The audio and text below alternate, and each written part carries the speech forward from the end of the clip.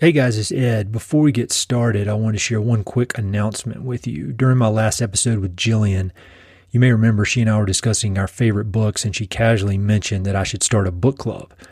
And not long after publishing that episode, I heard from an unbelievable number of y'all encouraging me to actually do it. So last week, I set up the webpage and figured out how to do it, and the Mountain and Prairie Book Club is now fully operational. Go to mountainandprairie.com/book club to find out all the details. Our first book is going to be American Wolf by Nate Blakesley. If you listen to the episode with Dan Flores, you'll remember that he said American Wolf is one of his favorite books about the American West, which is quite an endorsement. Dan is the author of Coyote America and American Serengeti, which are two of my all-time favorites, and I know a ton of you guys have bought and read those as well and loved them. I'm about halfway through American Wolf, and I've been amazed at how good it is.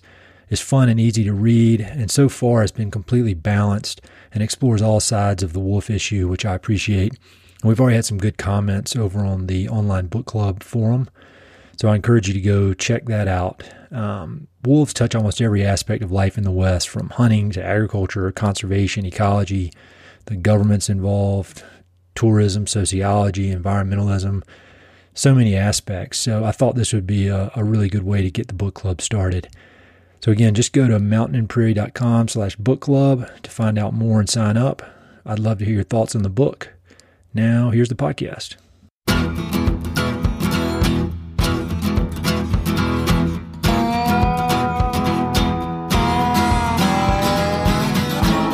Hey, this is Ed Robertson, and this is the Mountain and Prairie podcast, where I introduce you to some of the innovative and creative individuals who are shaping the future of the American West.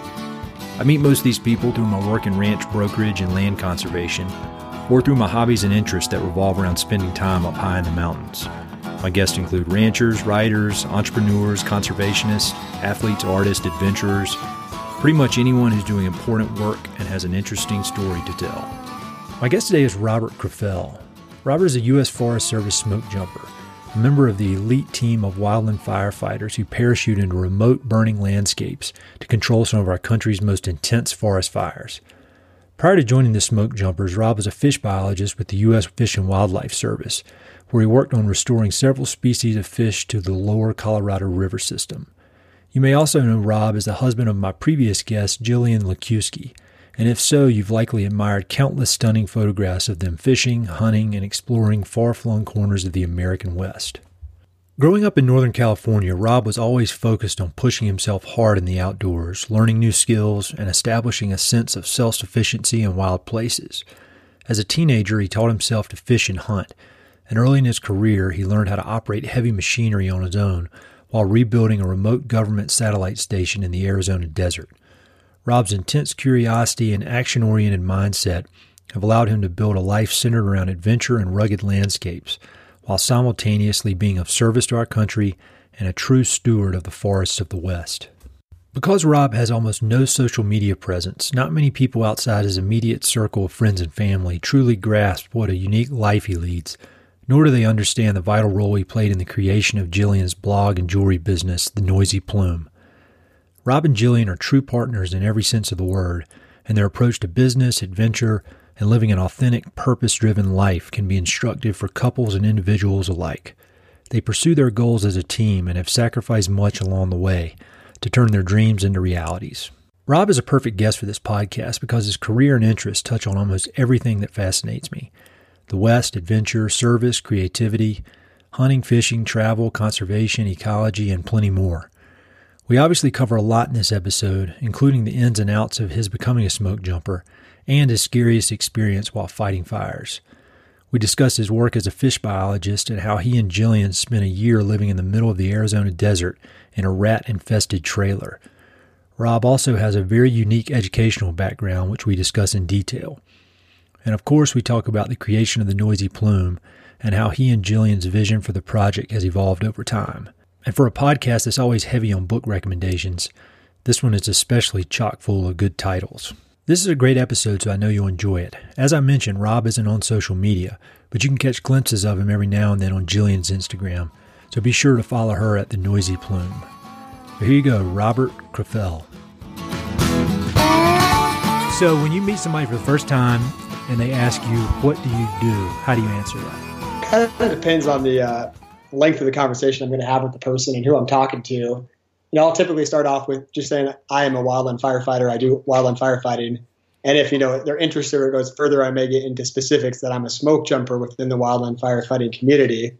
And if it keeps going even further after that, I'll probably tell them that, you know, so half the year I'm a smoke jumper, the other half I'm semi-retired and do a lot of hunting and help run a small farm my wife and I own and help with our online business that we both own. Well, I think the first thing I want to talk about is the smoke jumping. That is, as I'd mentioned to you, I read Young Men in Fire when I was in high school, and I've been obsessed with it ever since. Can you just talk a little bit about smoke jumping and how you ended up in that world? Well, you know, the interesting thing is Young Men in Fire was a pretty critical stepping stone to how I got into smoke jumping as well. Cool. So when I was in high school, same thing, I read that book. It was actually my grandpa's, and I saw it on the coffee table, read it, and yeah, I just got really excited about it because even at that point, I really loved the idea of kind of like pitting myself against a force, like a war type thing or nature or some sort of adventure where you're kind of putting your life on the line. So I was really attracted to it, and I read that book and was really excited about it. So from, you know, high school, I knew at some point I wanted to get into firefighting and ultimately smoke jump. So, yeah, when I was 18, I actually started applying to become a smoke jumper. And at that point, you know, I had no idea. I was totally underqualified. It would have never got hired. But, you know, I didn't know any better and just started applying at that point. And then, yeah, sorry, go ahead. No, keep going. Oh, yeah. So then, you know, as life turned out, I ended up doing a lot of different things, went to several different schools, ended up getting into fish biology, doing some other things. But when I was young, I think 19 and 20, since I wanted to get into fire, I got a job in Sealy Lake, Montana on an engine crew. So I did that for a year. And then a couple of years later, I got a job in Zion National Park on an engine crew. And so I kind of got my feet in the door with firefighting. And then after doing a whole bunch of other things, I was getting a little older in firefighting terms. I was 28. And I decided I still wanted to be a smoke jumper. So I quit the job I was doing at that point and got hired as a hot shot, which is another type of firefighting. Did that for a few years, and after I got enough experience hot shotting, I finally got a position smoke jumping in North Cascades, which is in Winthrop, Washington. Mm-hmm. So when you're applying to smoke jumping school, what are they looking for? I mean, obviously some sort of, you know, firefighting experience, but what makes an application stand out from all the rest? Because I imagine it's, you know, like if you're in the Navy, everybody wants to be a Navy SEAL. If you're a wildland forest fighter, you want to be a smoke jumper. So how do they even begin to weed out people and get through those applications to find their ideal candidates? Well, I mean, you're exactly right, because there's about 400 smoke jumpers total. And, you know, for each position, there's literally hundreds of applicants. So it is trying to stand out in some way. And most guys, you know, are going to have probably 6 years experience or so. And that's not necessary. The beautiful thing I like about smoke jumping is the smoke jumping community is looking for just innovative, self-motivated, just great people. And so there's not necessarily a set of rules that are always followed for the guys they hire. If you know the people who are hiring see potential in somebody, they'll very often give that person a shot. So, you know, the real key ingredient is just getting the basic fire experience, so you're at least qualified, and then just persistence, keeping at it, making it clear that you really want this or it's something you want to do, you know, talking to the right people and just keeping at it. I mean, that's really the guys who succeed, just keep at it. And I guess also they all have awesome references. So all their previous experience they've been doing a great job at, and they keep at it and they got that experience level. And all that coupled together. And if you keep at it, you know, anybody can typically get it if they just stick with it and they have the proper experience and references. When you mention references, you know, obviously you need to be strong and you need to be fit and brave and all that kind of stuff. But how is a big component of that how well you work with the other members of the team and what kind of leader you are and just what kind of teammate you are? I think it's all of that. It's also, you're just looking for, guys with upstanding integrity who, you can count on to work really hard and who are going to be there and have your back when you get in maybe an uncomfortable situation. And kind of going back to, things that folks are looking for when they're hiring rookies. It's kind of interesting. I got hired and I wasn't your conventional hire in that I was a fish biologist before I was a smoke jumper and I had all sorts of experience doing random other things. So the folks that hired me actually were really attracted to the fact that I was certified on heavy equipment. I could do all sorts of building. I'd run a fish plantation by myself. So what they saw was the ability of someone who could work by themselves independently and problem solve. And so that actually got me hired even more so than the actual firefighting experience I had. Yeah, that makes sense. So you mentioned when you were young, you were always looking for adventures or things that would kind of pitch you against nature or challenges or dangerous type things. Where do you think that came from? Are your parents like that? Do you have any brothers or sisters that are like that? Have you always been like that ever since you were really, really little? Well, I don't really think of myself as a very brave person, but I definitely have always wanted to live life. And that's where that idea of wanting to just put myself up against nature, like the two things I kind of remember thinking about were like, okay, joining the Marines or firefighting. One, you have to kill people. The other one, you don't. And I kind of sided with the firefighting. But I did crave that kind of adventure. And I don't know, have you ever read Typhoon by Joseph Conrad? No, I have not. Oh, well, I remember that book is outstanding. I love it. And I read that, I don't know if I was 18, somewhere about that time. And that book, it's like the perfect book for a young guy because it's all about just living life to the fullest, like taking the marrow out of life and just unabashedly going out there and doing it. And I read that book and it had a huge impression on me that I just wanted to go out and try to live life that way. And the problem I had, even from a young age, was, and even now it's still my problem, is it's not what do I want to become or end up doing. It's that there's 100 different things I want to do and how can I do them all? So like smoke jumping was never really like, oh, this is a career I want to have. It was just, that's something I want to do before I die. And I think I got sidetracked with the question you actually asked, but no, that's fine. That's the way I operate, man. We'll go all over the place. So I want to talk about where you grew up, and then we're going to come back to smoke jumping because I think the way you grew up and the way you taught yourself a lot of different things, it all makes sense when you're looking back to this career you've built. So where did you grow up? Yeah, I grew up in Grass Valley, California. So it's Northern California, east of San Francisco, kind of near Lake Tahoe. Mm-hmm. And so it's the gold country of California, that 49er country. And so you have the pine trees with the oak trees, kind of that mixed savanna.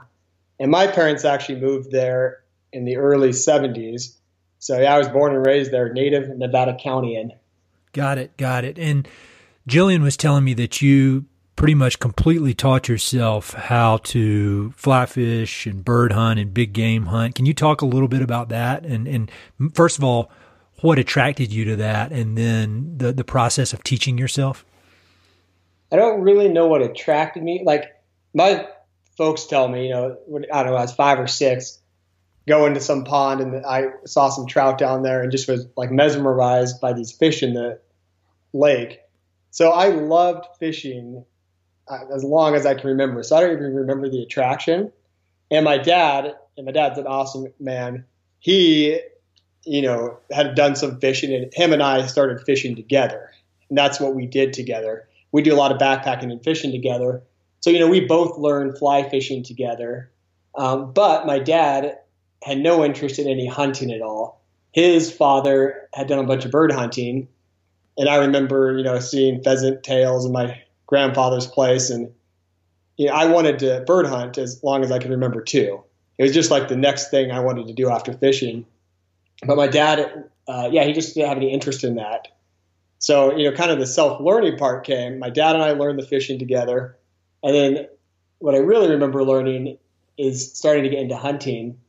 And I knew I really wanted to do upland hunting. And yeah, it was just really just a matter of trial and error. I just remember going out around our place. Luckily, we lived in an area which is kind of oak savanna, so there's a lot of quail around there. But I remember just walking miles and miles and having no idea what I was looking for until I'd randomly run into a group of quail and they'd fly. And it took me, years actually just to get the connection, like, oh, okay, it's a group of blackberry bushes, it's that cover near a creek, that's where the quail are. So it was just a really slow process to learn. And obviously, if I would have had somebody helping me out, it would have been a much quicker process to start to figure that out. Yeah, it would have been quicker, but you wonder if you would have established such a solid foundation that you established by having to really do it on your own and trial and error and just take that kind of long, winding approach to figuring it out. Because if somebody was I know when somebody just tells me how to do something, I don't learn it as well as if I have to go through the pain of figuring it out on my own. So, who knows?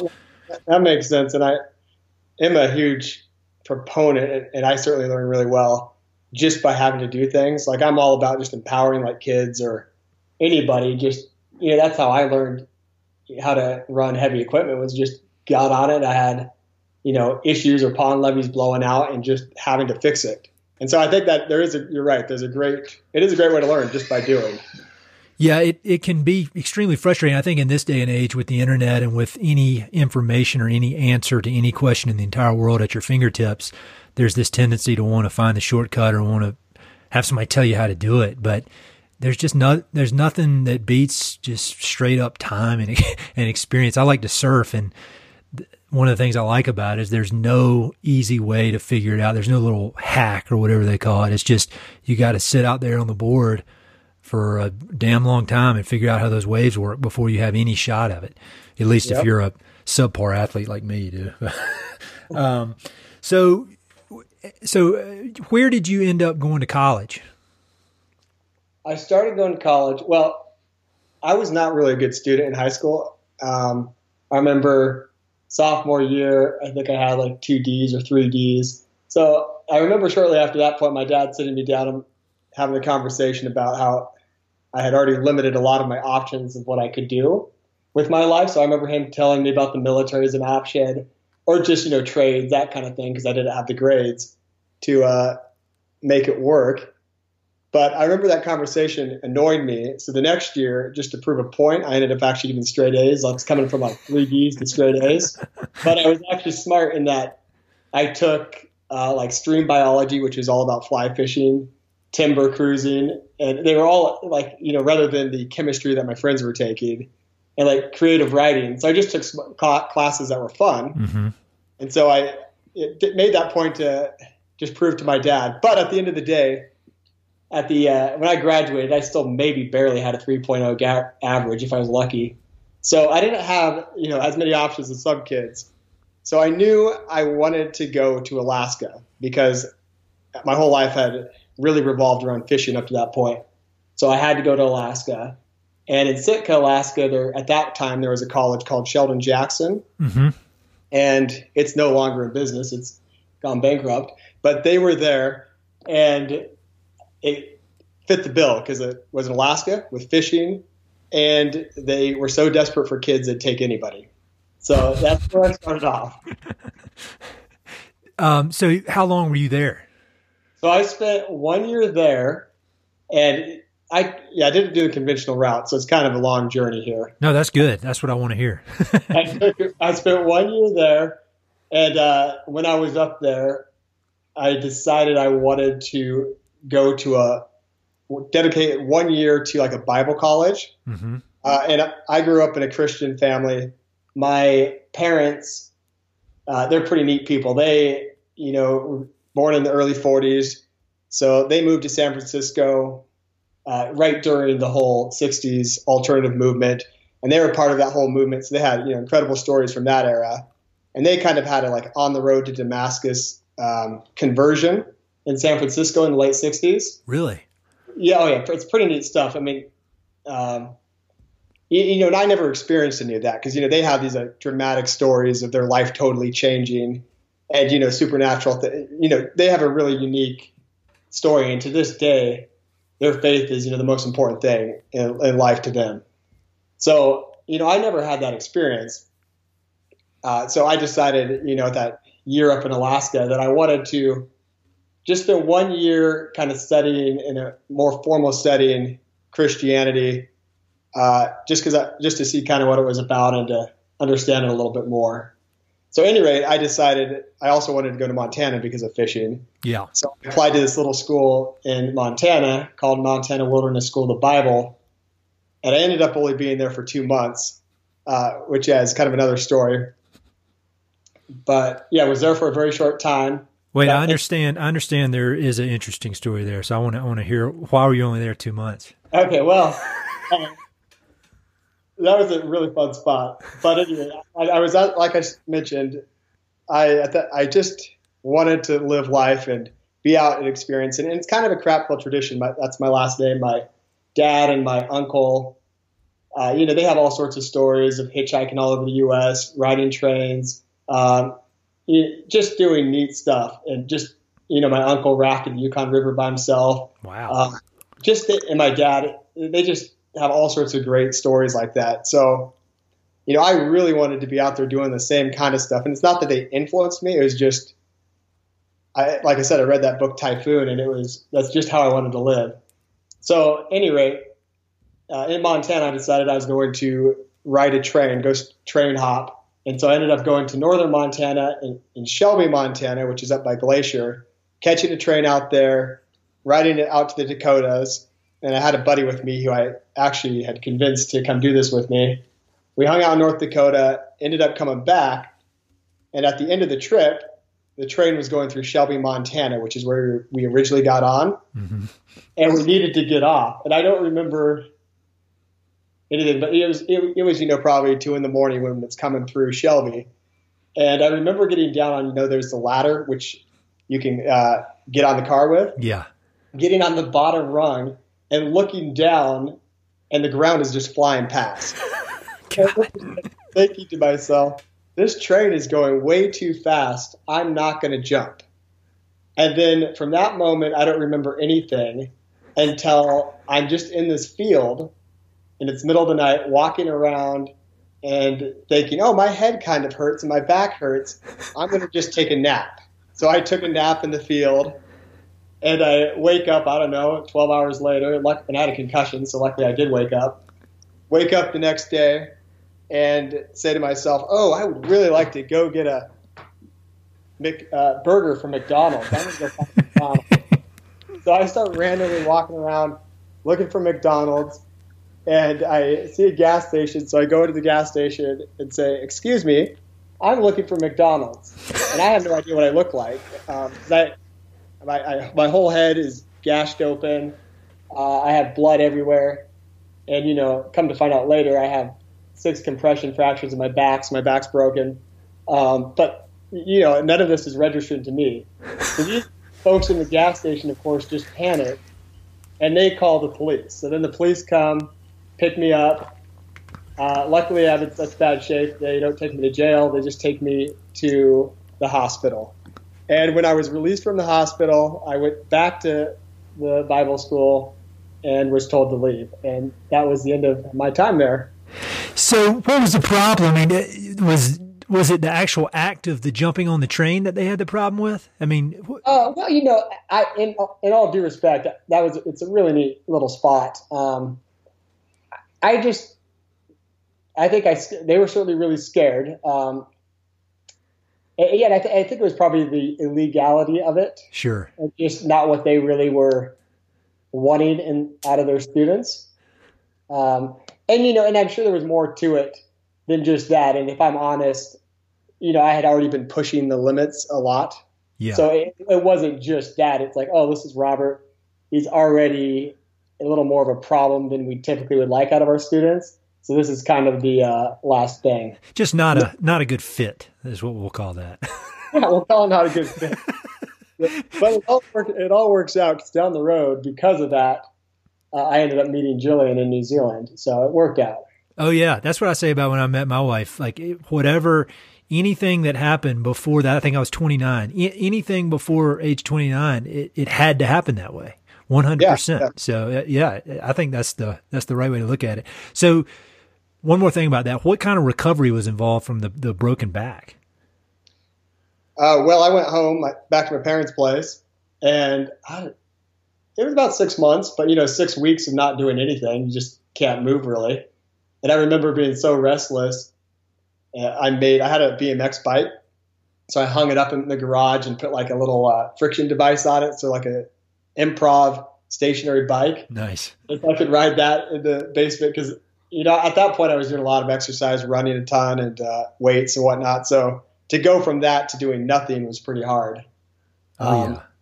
And so I had to stay. So I was back at home, and during that time I went to a little community college in California, which was a steal. It was $19 a credit, which is amazing. Oh wow.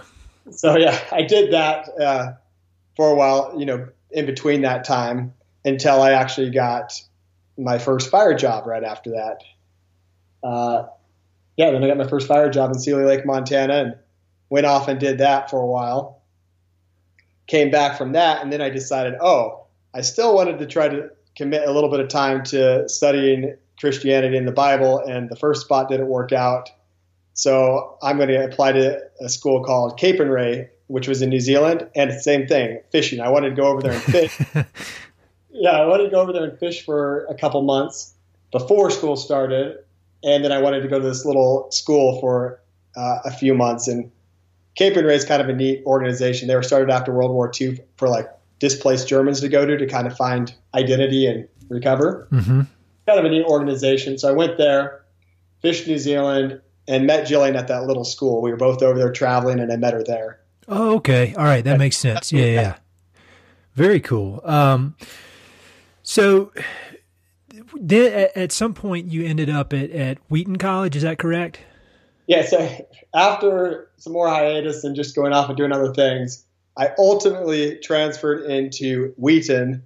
And like I told you earlier, in high school I had terrible grades, but in college, because I was paying for it, I had a totally different mindset, and my grades were great. And Wheaton accepted me based on those grades and kind of as a diversity hire, just because I wasn't the typical student. Sure. So I went there and finished my last 2 years at Wheaton. Got it. I love winding stories like that. I think sometimes people think you just need to go to one school and push through, but most of the most interesting people I've met have a winding story that is not just typical show up, be there 4 years and leave. I think I love those stories. I think somebody should write a book about stories like that, because it's almost guaranteed that people like that are going to have interesting lives, Yeah, well, I mean, the thing for me was some kids, love school, but even in high school, I loved college, but to me it was always a burden in that there's so many other things I'd rather be doing.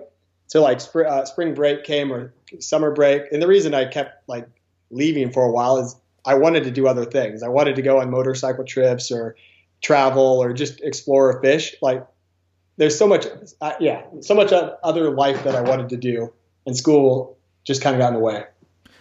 So how soon after school did you begin work as a fish biologist? Jillian and I we actually got married my last semester of school. We eloped in Reno, so her family didn't know. My parents accidentally found out because they found the receipt in my pocket.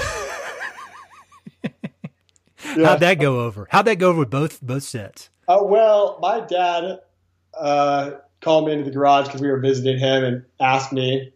And I don't remember what I said, but I don't think I told him. So I must have lied to him, but I can't really lie to my dad. So I had to call him. A few hours later, Jillian and I left. I called him and told him. My parents wanted Jillian and I to come home, and I think they were kind of pushing for us to get it annulled because they didn't know how serious we were at that time. But they agreed not to tell anybody unless asked. My dad, they wouldn't lie, but they would keep the secret. And Jillian's parents, the funny part about that is I had already asked George, that's Jillian's dad, if I could ask Jillian to marry me. And he had said, you can ask her, but you cannot marry her, which is kind of a weird answer. So I knew that was going to be an awkward conversation. So yeah, like 4 months after we were married, and I graduated, Jillian and I got a job in Alaska, being hiking guides up there. Uh-huh. So the time had come to tell George. So I called him up and said, "Hey, George, I know you said I couldn't marry your daughter, but I actually already have." And it was just silent for a while. And yeah, he was pretty good about it, but he still gives me a bad time about it. Did he ever explain what was behind the "you can ask, but you can't do it" comment? No, not really. I need to ask him that. I'll tell you, I have a daughter, and those are the kind of answers I'm going to give any guy who's hanging around. Just very weird, kind of unsettling answers. I think that's a good policy as a dad. Yeah, perfect. Yeah. So I want to hear about your work as a fish biologist, because that seems super interesting. Can you talk a little bit about how you ended up doing that, and some of the projects you worked on? Originally, like we've been talking here, my whole life revolves so much around fishing. I went to Sheldon Jackson for fisheries. And, the first thing I did when I got to Sitka is I got a job at the fish hatchery there. So I already had been building experience in fish hatcheries, like fish experience. Yeah.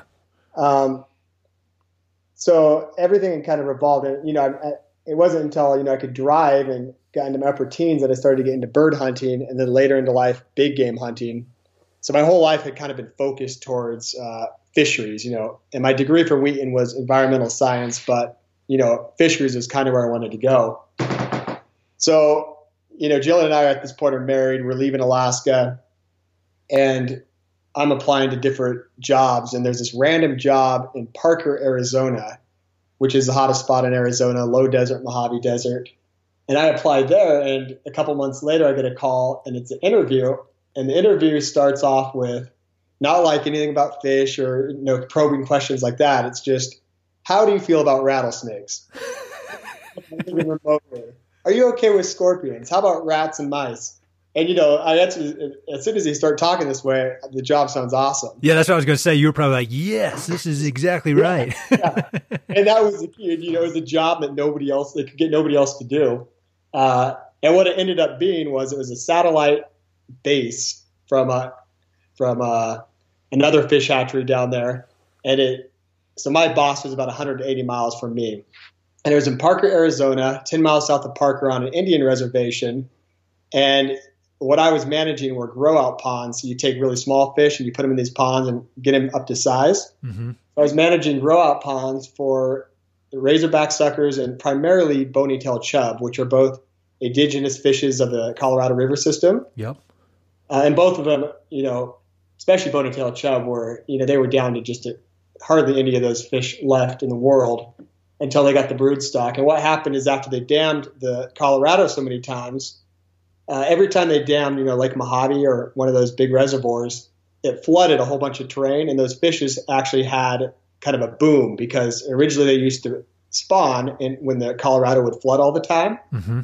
So they had this big boom of fish, and then ever since the reservoirs were stable and the water's not flooding anymore, there's been no reproduction since then. And these fishes of the Colorado are all old, long-lived fish. So, they could live 60 to 100 years. Oh, wow. So, this all happened in the 40s, 50s. And so now we're at the point, this is, early 2000s, that most of these fish are getting really old. They're all dying out, and there's no reproduction happening anymore. And that's where these grow-out facilities came.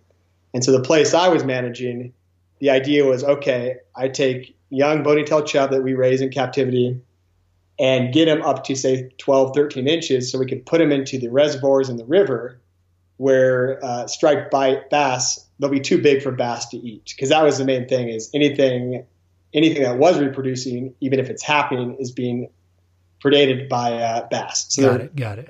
So that was the idea, was to do that. And this facility down there had pretty much had failure after failure. It had been operated for a few years.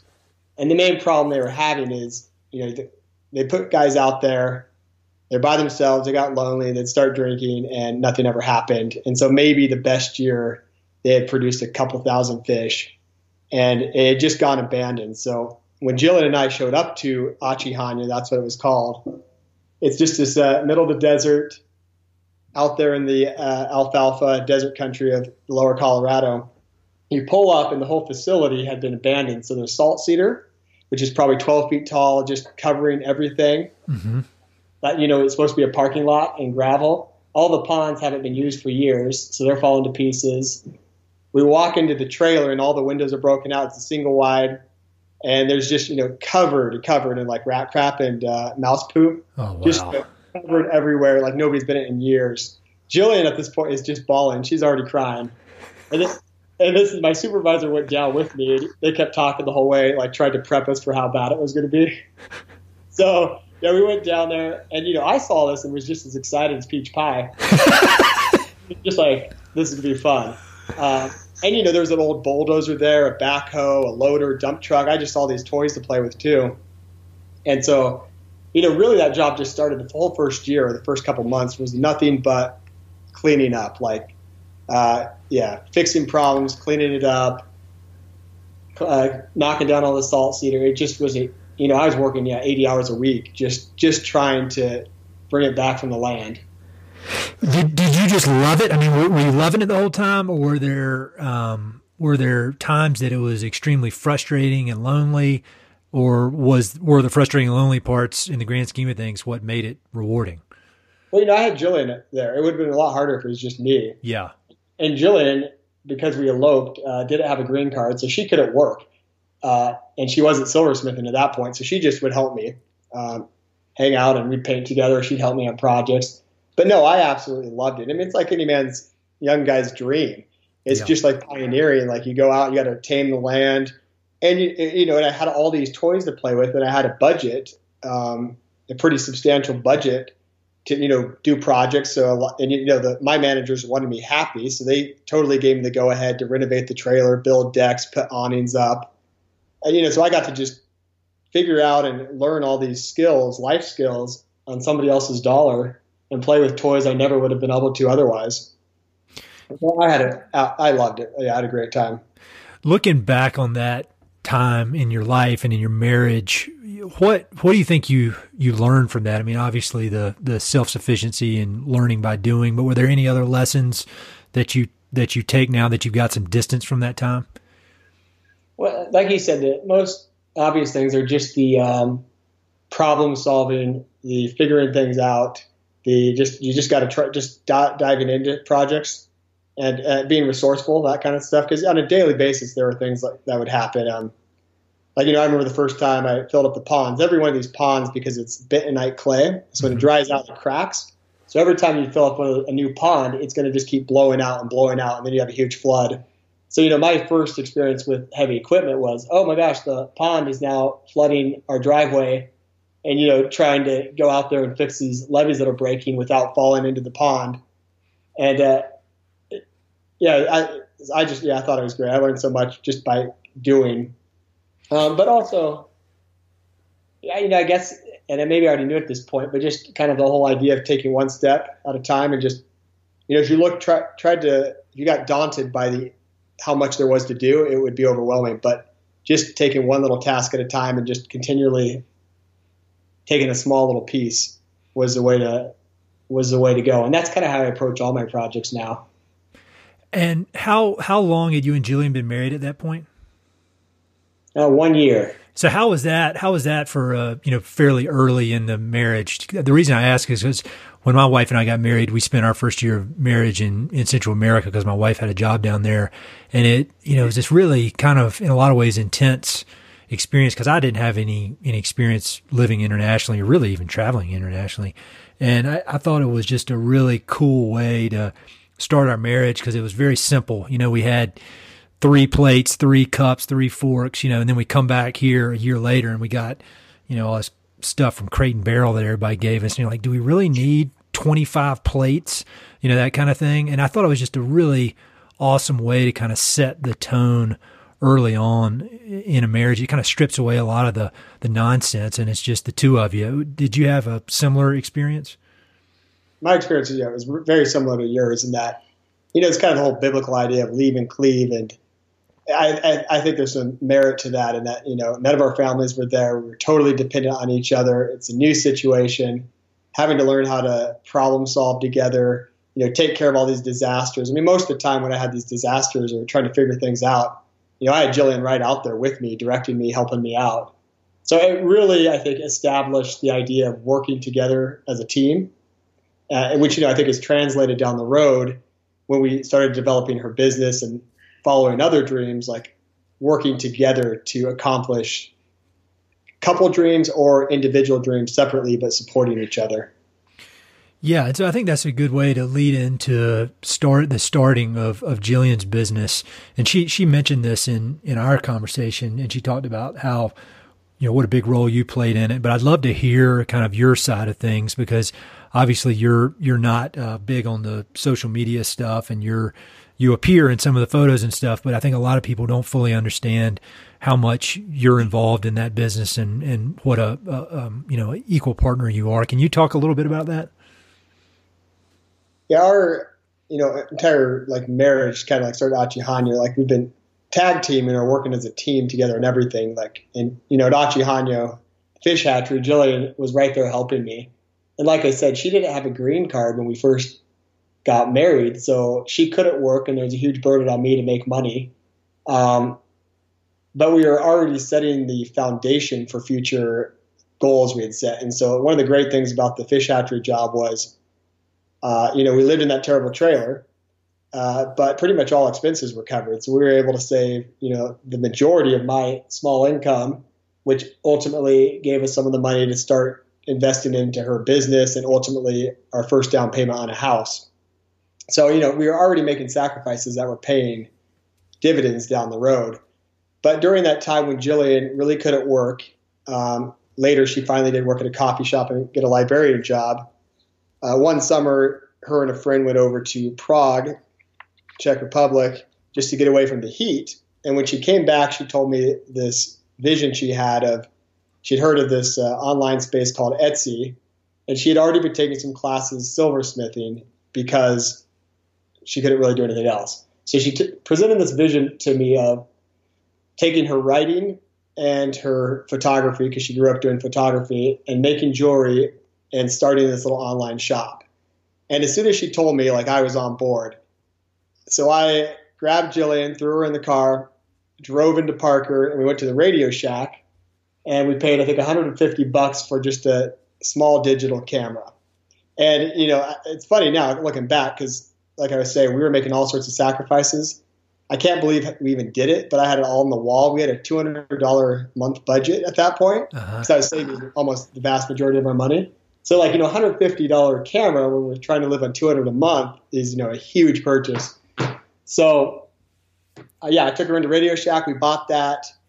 We came back and, we just delved right into it. But I was right on board from the very beginning with the vision, and then right there along the whole way, trying to be supportive, and also, helping just get things set up. There was a whole lot of just infrastructure and helping Jillian get things going, problem solving those kind of issues. So what was the original vision for the Noisy Plume compared to what it has evolved into today?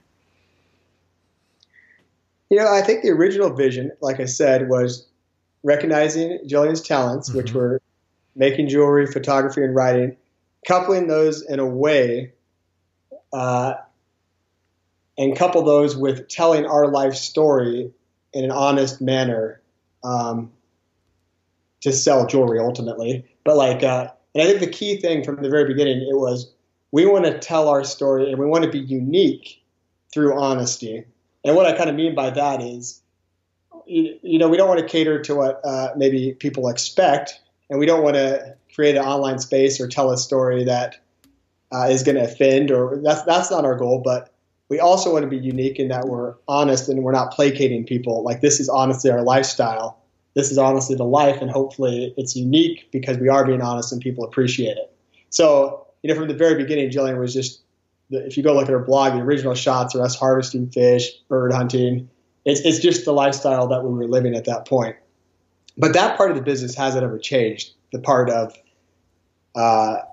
presenting our lifestyle in an honest, unique, an honest way, and capitalizing on Jillian's gifts.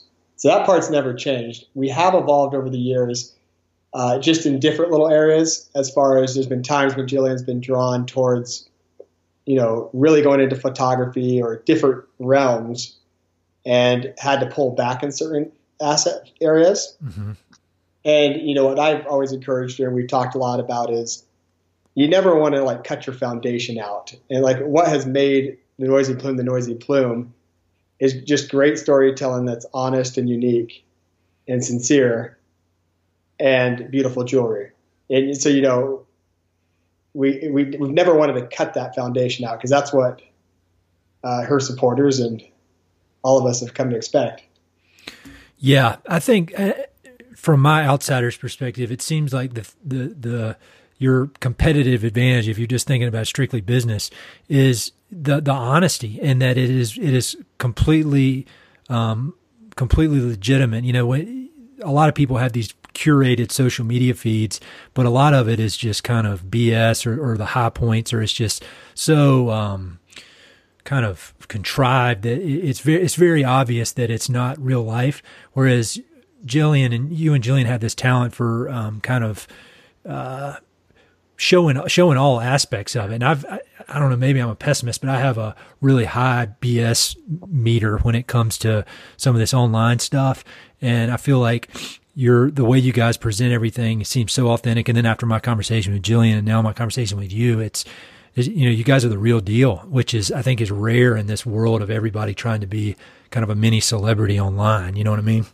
Yeah, well, thank you. And that's exactly you just phrased it way better than I did. But what I meant by our goal of telling our story and being honest. And the funny part is by being honest, it suddenly becomes unique and different than everybody else. And that just as a result of being honest and not shying away from we're not going to show hunting photos, because a lot of people who might buy jewelry will be offended by that. But on the other hand, not going out of our way to offend anybody either, mm-hmm. but just truly presenting life as it is. So why are you not on social media? I think I probably know the answer, but why? Because the reason because I'm a doer. My whole life I've have 100 different things I want to do.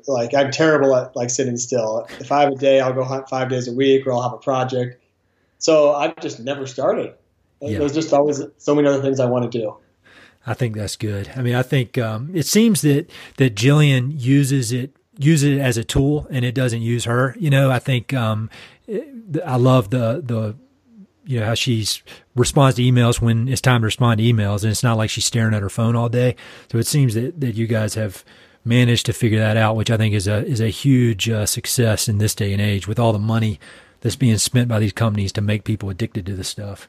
Yeah, and I don't know if Jillian actually likes social media, but well, she does. But she does it, and I probably help balance it out, because I'm the complete extreme. I don't have or even know how to use Facebook or any social media, I probably hopefully balance that out a little bit. Yeah. So we're talking about Jillian's, had this dream for her career. And then at some point your dream of being a smoke jumper probably came back into the equation. Can you talk a little bit about when that really came back up and how you and Jillian kind of worked together to make that a reality? Well, after our time in Arizona at the fish hatchery, and I like I said, I loved that job and was having a great time, but I kind of get restless, so I wanted the next challenge, and I wanted to go back to fire, because like I said, when I was in high school, I had decided I wanted to be a smoke jumper. So I ended up applying for smoke jumping, but also a lot of hot shot jobs, and I only applied to hot shot jobs. And hot shots are another type of firefighter. They're big crews of 20 people. And they go to probably the most arduous sections of big fires. So I applied to hotshot crews only in Montana and Idaho, because another one of my goals I had was, okay, I've done a lot of fishing, I'm doing a lot of bird hunting, I really want to get into big game hunting. So I was looking at states that, at least from hunting perspective, were very liberal hunting states, in that there are a lot of options for a hunter. Sure. So I was looking at Montana and Idaho, and ended up getting hired by a hotshot crew in Pocatello, Idaho. And so we ended up moving up here, buying our first house in Pocatello. so I could pursue my dream of being a hotshot. And, we also got out of the desert. And then down the road, I ended up deciding I still wanted to make the next step. I needed to get the hotshot experience to be a jumper. And a couple of years down the road, I got hired in North Cascades, Winthrop, Washington, to be a smoke jumper.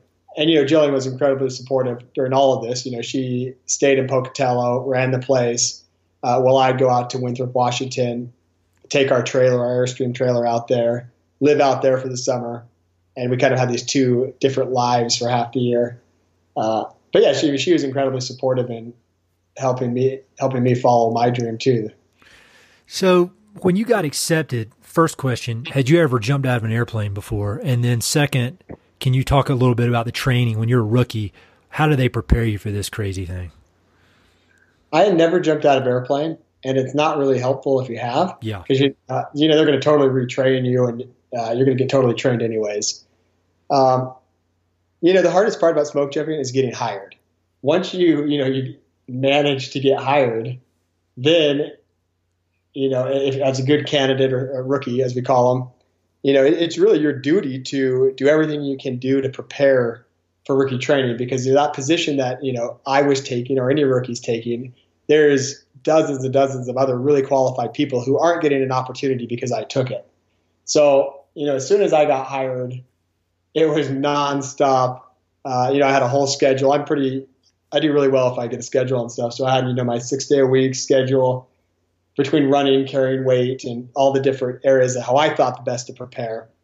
But I didn't know what the training was. Like, unlike a lot of guys, I never had known a smoke jumper, so I had no idea how to prepare. But I went into full-on training mode.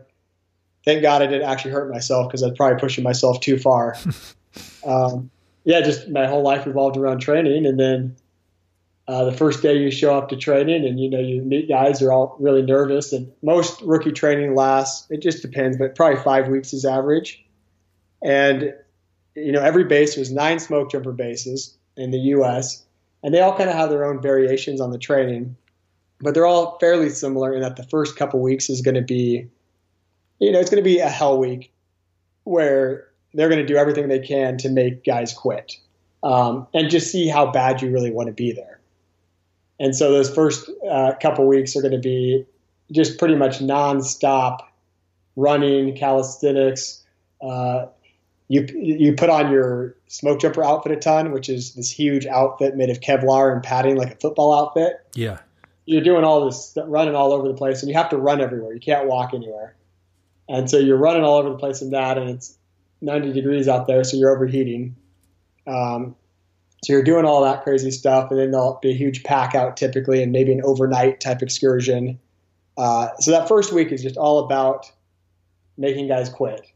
And, depending on the year or the class, it's probably, I would say probably, 35, over 30% is a typical washout. Some years it's it's up to 50 or higher. Wow.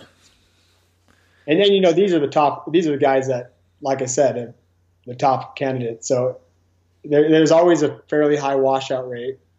But after you make it through this first couple weeks, then the training's it's still going to be really hard. It never lets up the intensity, but it's going to start to focus a little bit more on the jumping aspect of it. And, when smoke jumpers come to the training, it's kind of already expected that they'll at least know how to firefight. So all the training revolves around the actual parachuting and, the different components of parachuting, which are, parachute manipulation, steering the parachute, landing the parachute, rolling, and then actually jumping out of the airplane or the exit. So you work on those different parts, and there's towers or these mock simulation areas, and you will just do these procedures over and over and over and over. And so by the time you actually jump out of the plane, it's kind of just automatic. Like you've done it in practice so many times. It's just an automatic thing. And also throughout all of this training, there's lots of different components of smoke jumping. So the guys are also learning, how to build paracargo, which is all the supplies we need when we get on a fire. So they're working on all those different facets. Tree climbing is another huge part of smoke jumping, because, if a parachute lands in a tree or your gear lands in a tree, you have to get it out. Mm-hmm. There'll be tons of tree climbing. And honestly, tree climbing is probably the scariest thing, or if people are going to struggle, like if they make it past the physical part, it's probably going to be tree climbing, not the jumping. Really?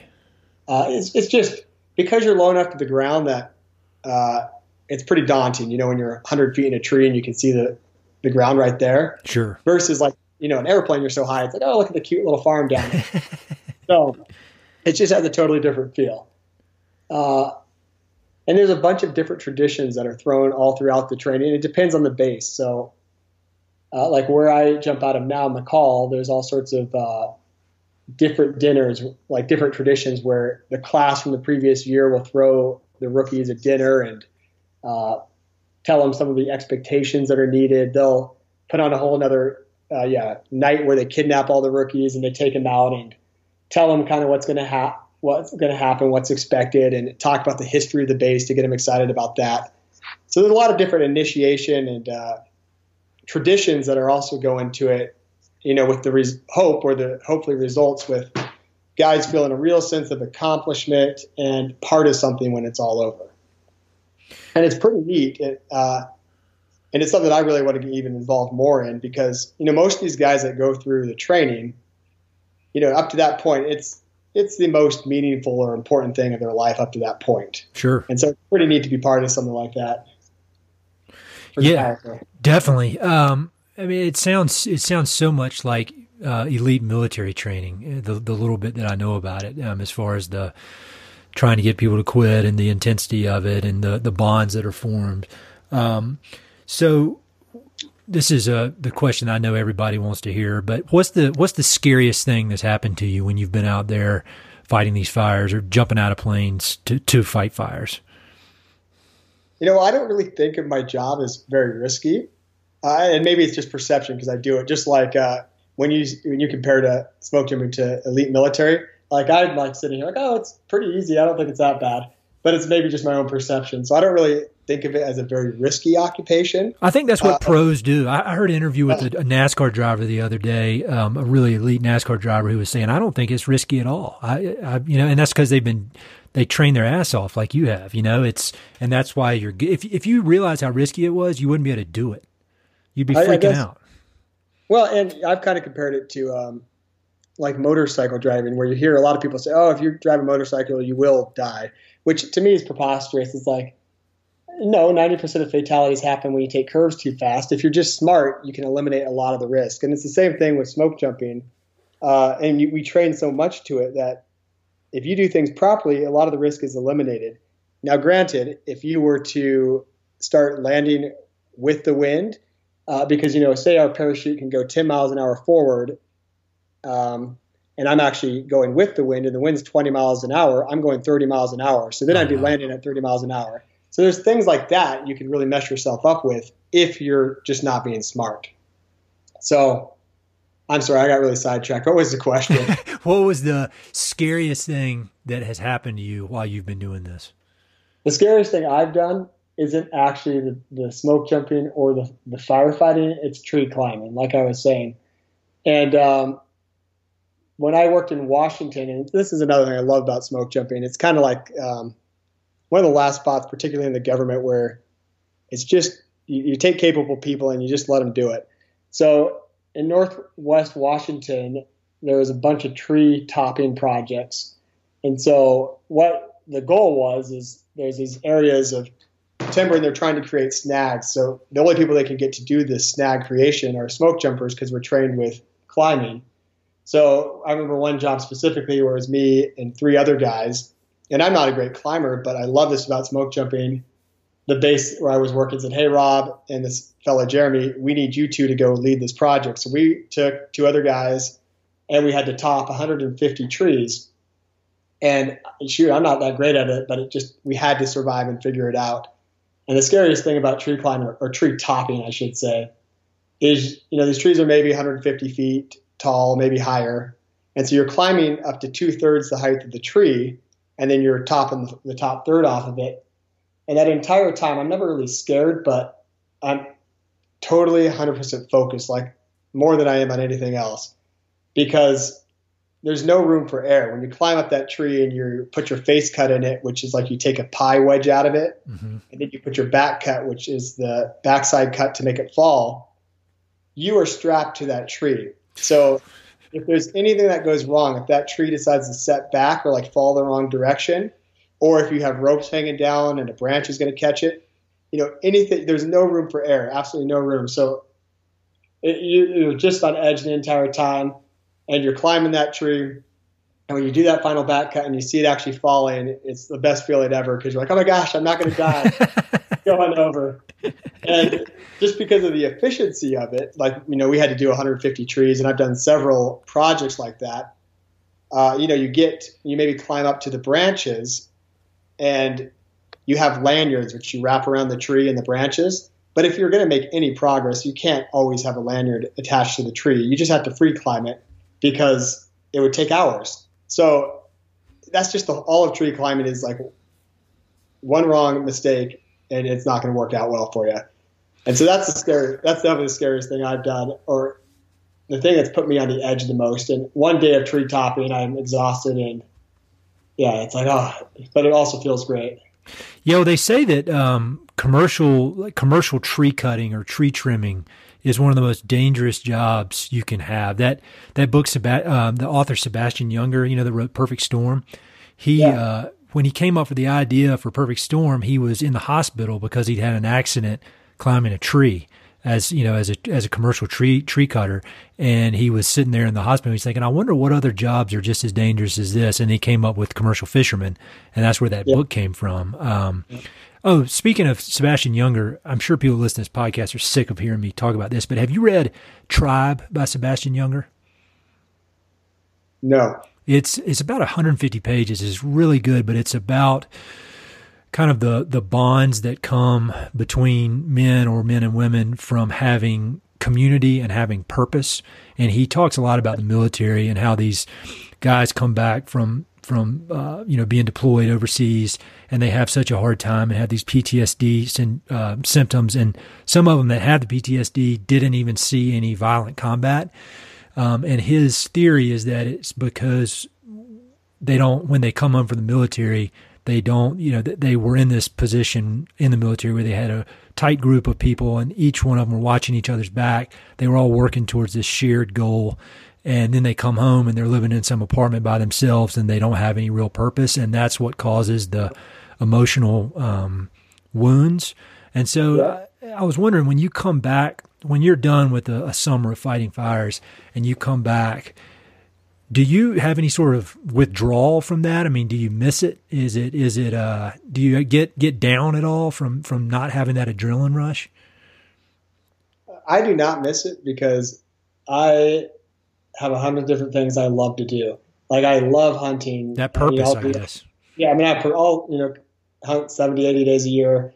I love hunting. I love working on projects, running the farm. So there's always so many other things I want to be doing. So I don't have that issue. But I think some guys probably do miss it.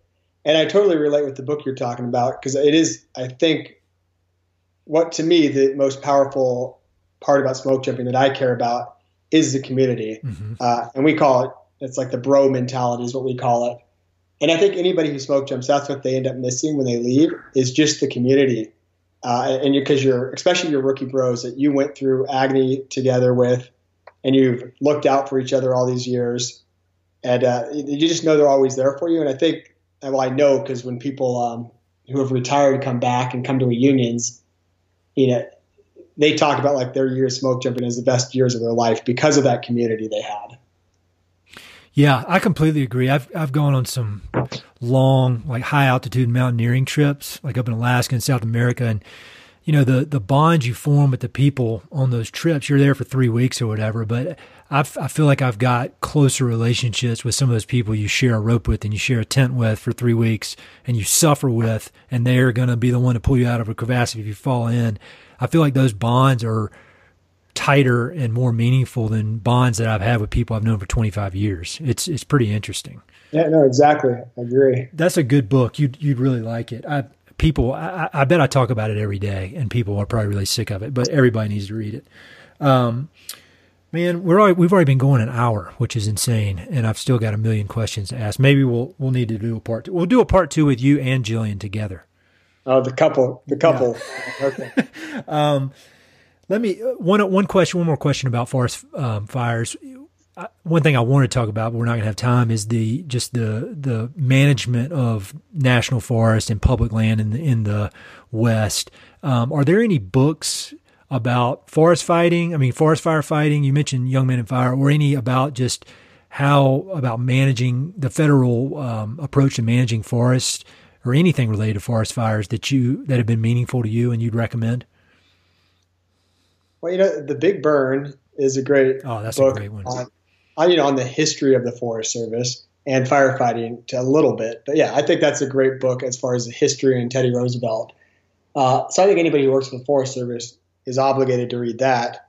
As far as like firefighting specific, Young Men in Fire, which you mentioned, which I like the first quarter of that book, because that's kind of the interesting part. And then when it gets into the whole forensics I get a little bored by the 200 pages of forensics work at the end of that. Yeah. But I like the first part of it. And there's not really many other books. There's a few books I could tell you about, but I don't know if I'd really recommend, but they are about smoke jumping. No, we're only looking for the good recommendations from the pros. And speaking of books, are there any good biology books or ecology books that have been impactful to you in your career as a biologist? Yeah, there's a couple. A couple of the obvious ones I like, because I really like a naturalist essay kind of format. So, obviously any of John Muir's writing I think is outstanding, or Annie Dillard. They kind of both write in that same way. So I love both those authors. But somebody you probably haven't ever heard of, who I should just full disclosure is actually my uncle. But there's a book that he wrote called Seeing Nature. Mm-hmm. It's Paul Krapfel, and I think it's in that same line of John Muir and Andy Dillard, where it's kind of talks about his adventures, and by the end of it, it's helping especially young people just have tools to appreciate nature and see relationships in it, and just to become better observers. And I think that's an outstanding book that I think, especially high schoolers or younger guys should really, really read, because it's talks about it, all of his personal adventures, but really just interesting observations and how to see things. Like I can remember one example he's talking about when he's floating the Yukon, and how islands are actually, moving upriver because of the erosion and then the deposition. So it's just a really neat book that way. That's cool. I wish in school and in high school and college they would make you read books like that versus the stuff they do make you read. Because I used to hate reading. I mean, I hated it, and I never got anything out of it. But now, probably in my late 20s, I've just got obsessed with it. And I feel like these books can be just so powerful in changing your perspective and maybe changing long-held beliefs that you thought you knew. And I just think it's such a powerful tool. And it seems to me it's such a such a waste to have all these young people reading books that I'd say 90% are not inspired by. Yeah. Well, I've got some quick questions that I asked your wife and I asked everybody else, and I'd love to run them by you and get your answers on these, because it's really cool to kind of compare all the answers. And every time I learn something new. Your wife, every book she recommended, I'd never heard of. So I think that was the first time that had happened. So do you have any just overall favorite books? I guess Typhoon would be towards the top of the list, but any books on any subject that have been important in your life and that you'd recommend everybody should read? Yeah, well, you mentioned Typhoon and Seeing Nature I just talked about, but specific to the West, our good friends in Arizona actually gave me these books for my birthday one time. Have you ever heard of Little Britches by Ralph Moody? I have not.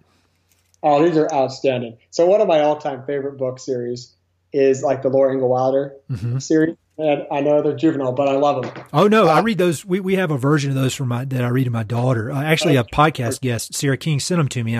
They're awesome. Yeah, I've made a pilgrimage to Dave Smith, South Dakota, and in Kansas.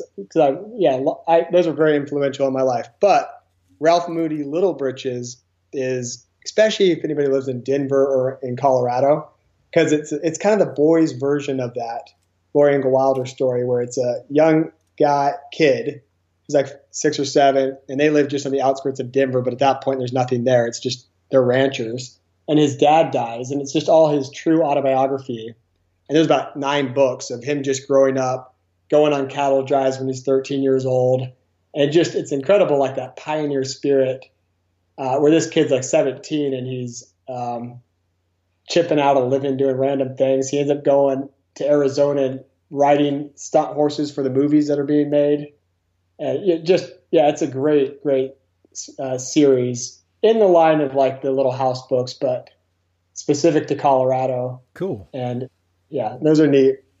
And then also, the other stories I absolutely love are Zane Grey, all of his outdoor stories. Mm-hmm. So, all of his autobiography, his work, I think those are outstanding too. Because he pioneered all of the big sea fishing. Oh yeah. He was a pioneer in all of that. So all of his journals from his fishing and all of his outdoor stories when he was in Arizona roping lions and they were catching him to do experiments on. So he's got some fabulous outdoor stories, just his true stories. Very cool. Those are top of mind. Yeah, those are great. I'll have links to those. Do you have any favorite documentaries or films? Well, my favorite fire movie, which anybody in fire will probably be appalled if I say this, is Always. 1989, Richard Dreyfuss. Oh yeah, I remember that movie. I haven't seen it. Yeah, I love it. And it's about, the bomber pilot. And I actually saw that when I was a kid. This is critical to why I wanted to get in fire too.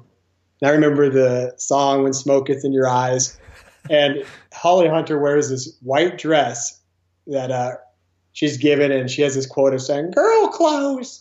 It's not the dress, it's the way you see me."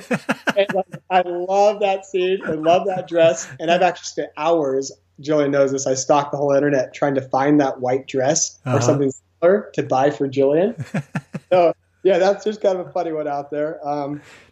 They don't make good movies like they did in the mid-'80s anymore. Yeah, exactly. The best movie of all time is Roadhouse with Patrick Swayze. Oh, yeah, don't worry, I watched that with my Smoke Jumper brothers a lot. Oh yeah, that's motivation, man. That is hands down the best movie ever made. Yeah. Have you seen Smoke Jumper? Smoke Signals. No, I have not. Oh, it's early 90s too, but that's a great movie too. And I relate with it a lot because Jillian and I lived on an Indian reservation. Mm-hmm. So Smoke Signals, I remember when it came out, how they presented it was a movie made for Indians, by Indians, starring Indians. So it's all on the Coeur d'Alene Indian Reservation. Oh, cool. And because it's made by them, produced by them, starred by Native Americans, like they poke fun at themselves in a way that like an outsider couldn't do. Sure. And it's quite funny. So I love that one too. Nice. I'll add that. I haven't seen that, but that sounds good. So you've got all these hobbies and passions and all this purpose that you're following. Are there any unexpected weird hobbies you have? Like, do you watch Real Housewives of Atlanta on TV or anything like that? Can't say I've seen that, but I don't know if I doubt it's a surprise, but I love gardening and tending things. Sure. So, I'm passionate about gardening, and my buddy Jeremy and I, when I was at North Cascades, we were the lead gardeners there and had the, out of the jumper bases, we had the prize winning garden every year I was there. So, there's a lot of passion. I really enjoy gardening. I'm a huge Dolly Parton fan. Are you really? Oh yeah. I love her. Dolly. Yeah, that counts. I was not expecting that. That counts. You weren't expecting that? Okay. There we go. Yeah. Dolly's awesome. Cool. What is the most powerful experience you've ever had in the outdoors? And you've had a lot of them, I'm sure, but it could be scary. It could be funny. Just an impactful experience that when you think back, you're like, wow, that was pretty cool. Well, I don't know if this is the most powerful, but one that popped into my mind is, several years ago, as a great group, it was pretty much all my rookie bros, guys that I went through the training together. We jumped a fire in Olympic National Park. So, it's a rainforest out there, and I'm with some of the best guys in the world, and we jumped this fire out there. And what we were told later by the managers of the park is, this is a fire that happens once every couple thousands of years. I mean, the rainforest does not burn. So this is like a 1 in 1,000 year fire.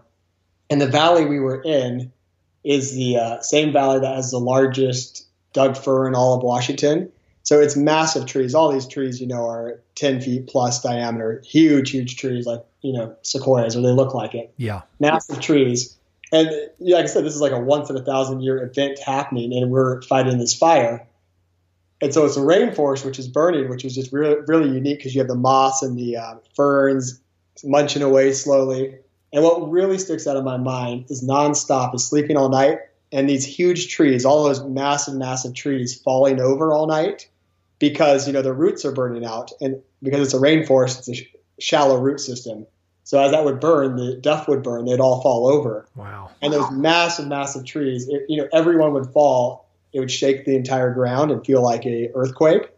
And so it was just nonstop when you're laying there, just boom and shake, shake, shake. And that really has stuck with me as a pretty neat experience. Yeah, that's pretty cool. And that's a cool part of the world too, that rainforest with those trees. I spent some time there, and it's just that whole area up there is just beautiful. Cool. What is your favorite location in the West? You've seen a lot. Is there one that sticks out as being your favorite? Well, a couple areas I really like. Growing up, there was a canyon on the American River in California called Royal Gorge, which still is, I think, one of my favorite spots, just in that it's like a 2,000-foot drop into this canyon. So it's really remote. And at the bottom of it, there's just all sorts of abandoned mining equipment and, old wheelbarrows and, great fishing. So I love that spot. It's just growing up, that was like my go-to spot I wanted to always go to. And then, a lot of the spots I really like revolve around hunting or just spots I know really well. So, we're in South Central Idaho. So one of my favorite spots are the Bennett Hills, which is a small little range between the Snake River Plain and the Big Mountains, between Fairfield and Twin Falls, pretty much. Mm-hmm.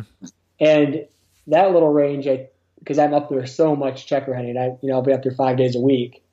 I absolutely love it because it's just these really, really remote canyons and really neat, like hoodoo rocks everywhere. And it's so remote that, you'll see tons of mule deer because it's wintering grounds, elk everywhere. And nobody's out there. Like, I never saw a single hunter or anybody out there all year. And, I'll be out there, 60 days a year.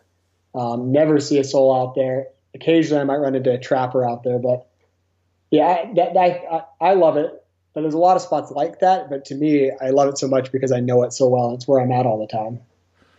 Yeah, that's being able to really know a place, just like we were talking about with just being outdoors and just really spending time and hours, days and days in a specific place. There's no substitute for that. You can really establish these really cool bonds with these places. What is the best piece of advice you've ever received? Does anything come to mind? Well, it's hard to just like treat others like you'd like to be treated. I agree. Ways. I do remember my dad telling me before I left for college or somewhere when I was in my teens, he told me, just be a friend to the friendless and you'll always have friends. And that's really worked out for me. It's, if you just go to the guy who doesn't have friends, everybody wants friends. So it's a good way to treat people and you're never lonely. That's great. I've never heard that before. I think that's great. I'm gonna borrow that from you and your dad, if that's all right. Yeah, no worries. And so last question, if you could make a request of the people that listen to this podcast, and they're people who love the American West in one way or another, whether that's through their hobbies of hunting and fishing or through their work in conservation or ranching, some are artists. If you could make a request or offer some words of wisdom to these folks, what would that be? I don't think I really have a request or any words of wisdom. It would just be, and I'm sure you're in the same boat, like, I'm just always really flattered or humbled and thankful that, first of all, anybody would want to even hear me talk. I know the feeling. Yeah, I mean, people listen to your podcast. I mean, it's flattering. It's crazy. Yeah, that people want to hear me talk or hear what I have to say. And so I'm just incredibly appreciative, not only to all the opportunities I've had my whole life, getting to do different things, become a smoke jumper, work with great people, So I'm just incredibly appreciative for the opportunities I've had, but also as we've developed Jillian's business and our own little life, anybody who cares about us or wants to support us, just through being friends or in any capacity, it's just humbling and, humbling, and I'm very thankful. And a lot of what we do wouldn't even happen if it wasn't for the people making it happen who support us. So. You guys, I'll tell you, after releasing Jillian's podcast last week, it's absolutely amazing the community you guys have built, and the just kind of loyal following and the respect that people have for the way you guys are living your life. It's been really, really neat to see from my perspective. And normally this is the time of the podcast when I ask people how can people connect with you online, but you're one of the few lucky people that is not really an option. So I say connect with Jillian, right? Go to Jillian. All right, man. Well, thank you so much. This was great. And again, we really may have to do part 2 because we only scratched the surface here. All righty. Well, thank you for taking the time to chat. Hey, this is Ed again. Thanks so much for listening to the podcast, and thanks for listening to that particular episode. I hope you enjoyed it. Before you go, I've got 3 quick things. Number 1, if you like the podcast, please do me a huge favor. Either pass it along to a friend who may be interested, share it on your social media, and or go to iTunes and give it a 5-star review. All those things would mean a lot to me, and they would really help to spread the word about the podcast. Number 2, if you've listened to many of these episodes, you know that I love reading and I love talking about books. Every other month, I send out a quick email with a few books that I've recently read and highly recommend. The subjects are varied, but they're pretty much all nonfiction with an emphasis on history, biographies, adventure narratives, and topics related to the American West. There are no sales pitches for ranches, no spam, no other kind of nonsense, just books. So if you'd like to sign up for the list, head to Mountain and Prairie/reading, or just go to Mountain and Prairie and there's a massive tab at the top that says book recommendations. Click on it. There are a ton of good books that I've read. Some of the old email lists are on there. You can go crazy. There are a lot of books. And finally, if you know anyone I should interview for the podcast, please don't hesitate to reach out and let me know. All my contact info is at mountainandprairie.com, and I'm on all the social media stuff, Facebook, Twitter, Instagram, blah, blah, blah. So feel free to reach out. I'd love to have some recommendations and suggestions of interesting people I should meet. All right, that's it. Thanks for listening. Talk to you soon.